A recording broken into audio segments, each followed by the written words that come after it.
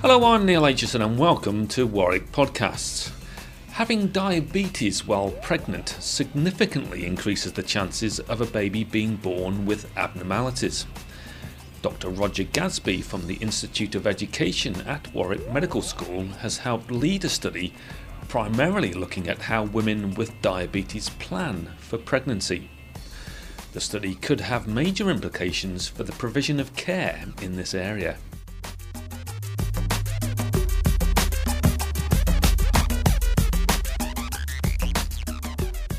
Roger, perhaps you can explain the health risks to women becoming pregnant when they have diabetes.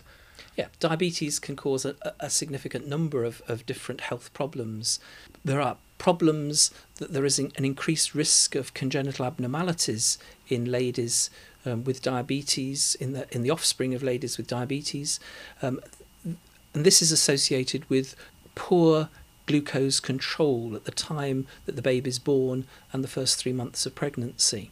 As you go on in pregnancy, there are problems if sugars are high during pregnancy, that there is increased risk of the baby being born macrosomic, a big baby that has underdeveloped lungs, and that baby may have problems soon after birth with low blood sugars and problems with fits and various other things. So there are a significant number of complications both to the woman and to the baby who is growing inside her and at delivery as well with diabetes.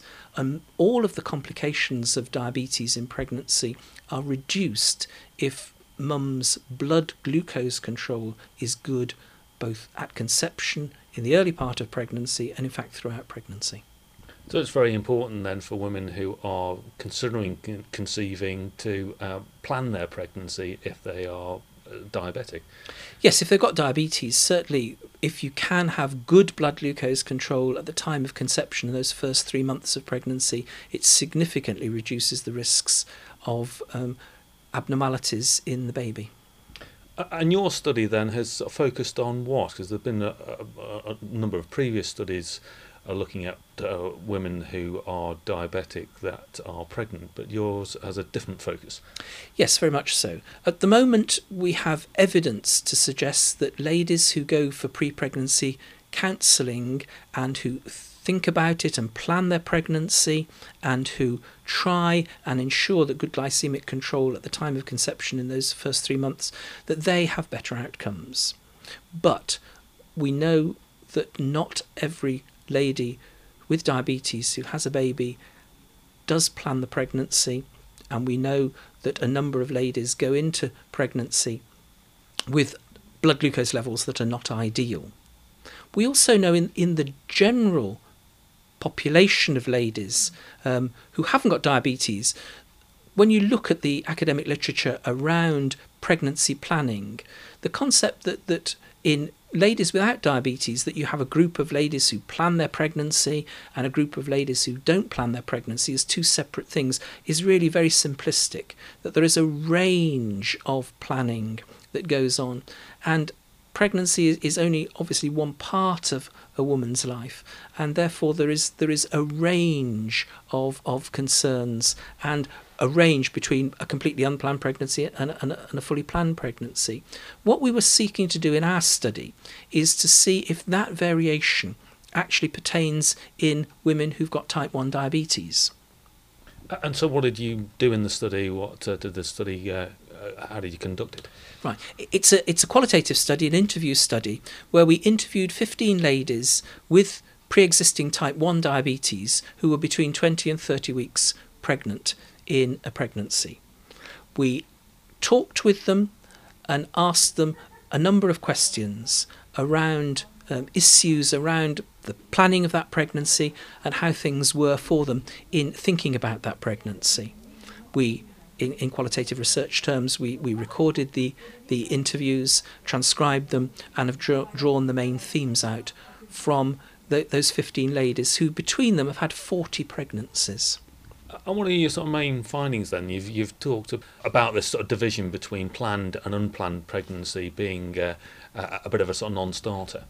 Yeah, and really we confirmed that in our study, that for 11 women and 23 of the pregnancies, there was some evidence from the interviews that positive steps had been taken for planning, but in the other 17 pregnancies, there really wasn't any particular planning taken place. If I could just read a little bit of one of the interviews, because this is an interview study, some of the fact that basically whether you plan your pregnancy or not plan your pregnancy, and the fact you've got diabetes is all part of a continuum of life, and it affects ladies in different ways and affects women in different pregnancies in different ways.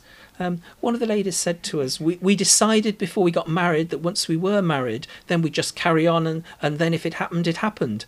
Because I thought it was going to take a long time, so we weren't going to get hung up as to whether we could become pregnant or not. I came off the pill and had a hormone implant for a while. I did start bleeding, so I had the coil removed, the implant removed and a coil fitted, but never again. I went for my 6-week check and the coil wasn't there. So after that, he said, well, you know, we were planning on thinking about having another baby, and if it happened, it happened. And here we are now. So there's a real variety of degrees of planning amongst women with diabetes. Yes, certainly our study would want to confirm that there's no clear distinction that can easily be made into a group of ladies who very carefully plan in great detail the pregnancy and another group of ladies who really the pregnancy is completely unplanned. There is a range of issues and a range of behaviours that both span the planned and unplanned part of it.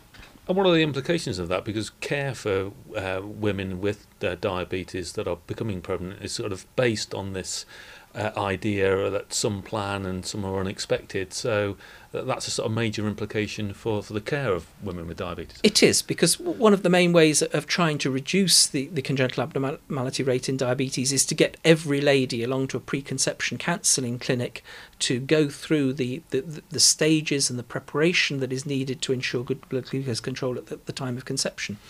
And clearly it isn't possible to divide women who are of an age when they could be pregnant into clearly a group who are definitely planning and a group who aren't definitely planning. And therefore the method we have at the moment of delivering pre-pregnancy counselling is perhaps less flexible than might be needed. What we feel very much from our study is that every interaction between a woman with diabetes and a healthcare professional during the lifetime of that lady when she could become pregnant is an opportunity for sharing information.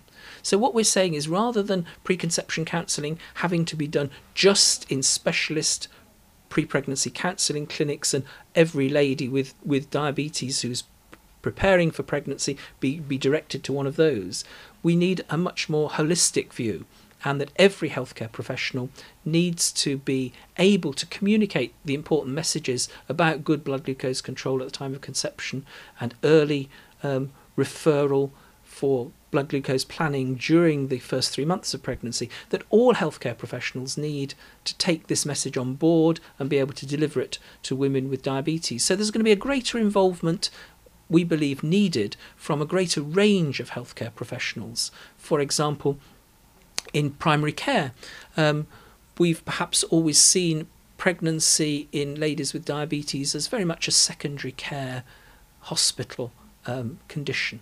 But what we need to realise in general practice is that these ladies with diabetes will be coming along perhaps to receive pill checks from our practice nurses. They'll be coming along to have their repeat prescriptions for their insulin and diabetes treatments. And we can take all of those opportunities to try and communicate the positive messages about the importance of good blood glucose control at conception and early pregnancy. We can try and communicate those, and when those opportunities arise, to talk about these things. And it's perhaps raising those issues with women with girls when they're much younger, that and perhaps talking about diabetes in general sex education, perhaps? Absolutely. I think there's a role perhaps in general sex education, and there's a particular role when girls with type 1 diabetes who've been diagnosed in childhood go through puberty and in teenage years. There's opportunities and real need to communicate positive messages and the important information about good blood glucose control at really every stage and every opportunity. And what do you hope would be the effect of that if that sort of programme was put into place? Well, I think the aim is to try and ensure that more ladies go into pregnancy with good blood glucose control, because we know that will reduce the congenital abnormality rates in pregnancies complicated by diabetes. And one of your sort of findings in the study was particularly about how counselling to women with diabetes is conducted, and that can put a lot of women off trying to become pregnant. Yes, certainly one or two of our ladies reported that they had been along to pre-pregnancy counselling, and clearly in pre-pregnancy counselling clinics, all the risks and the complications and the difficulties that may arise with diabetes and pregnancy can be outlined. And sometimes that information is frightening. It does put ladies off, and they may think that they've had all the information, they've realised all the problems, and the conclusion of that is, well, I really don't want to become pregnant then in that situation. And so I think there is an importance as to the way in which we communicate information in pre-pregnancy counselling clinics to ensure that we basically put the information in a way that ladies can understand and assimilate, and enables them accurately to weigh up the risks and benefits. And what do you hope to do now then to take the study forward? The study's been done in type 1 diabetes.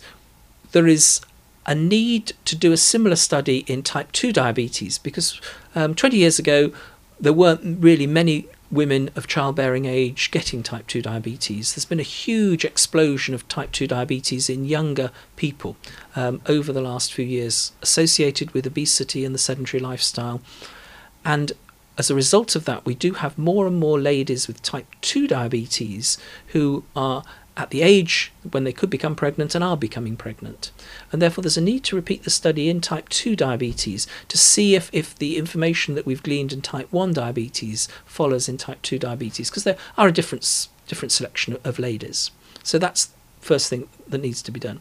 Then in an ideal world, what we would like to do is to be able to develop some interventions in terms of education and help for ladies with diabetes to try and put those into a trial to see if we can actually intervene to improve the numbers of ladies who have good blood glucose control when they conceive.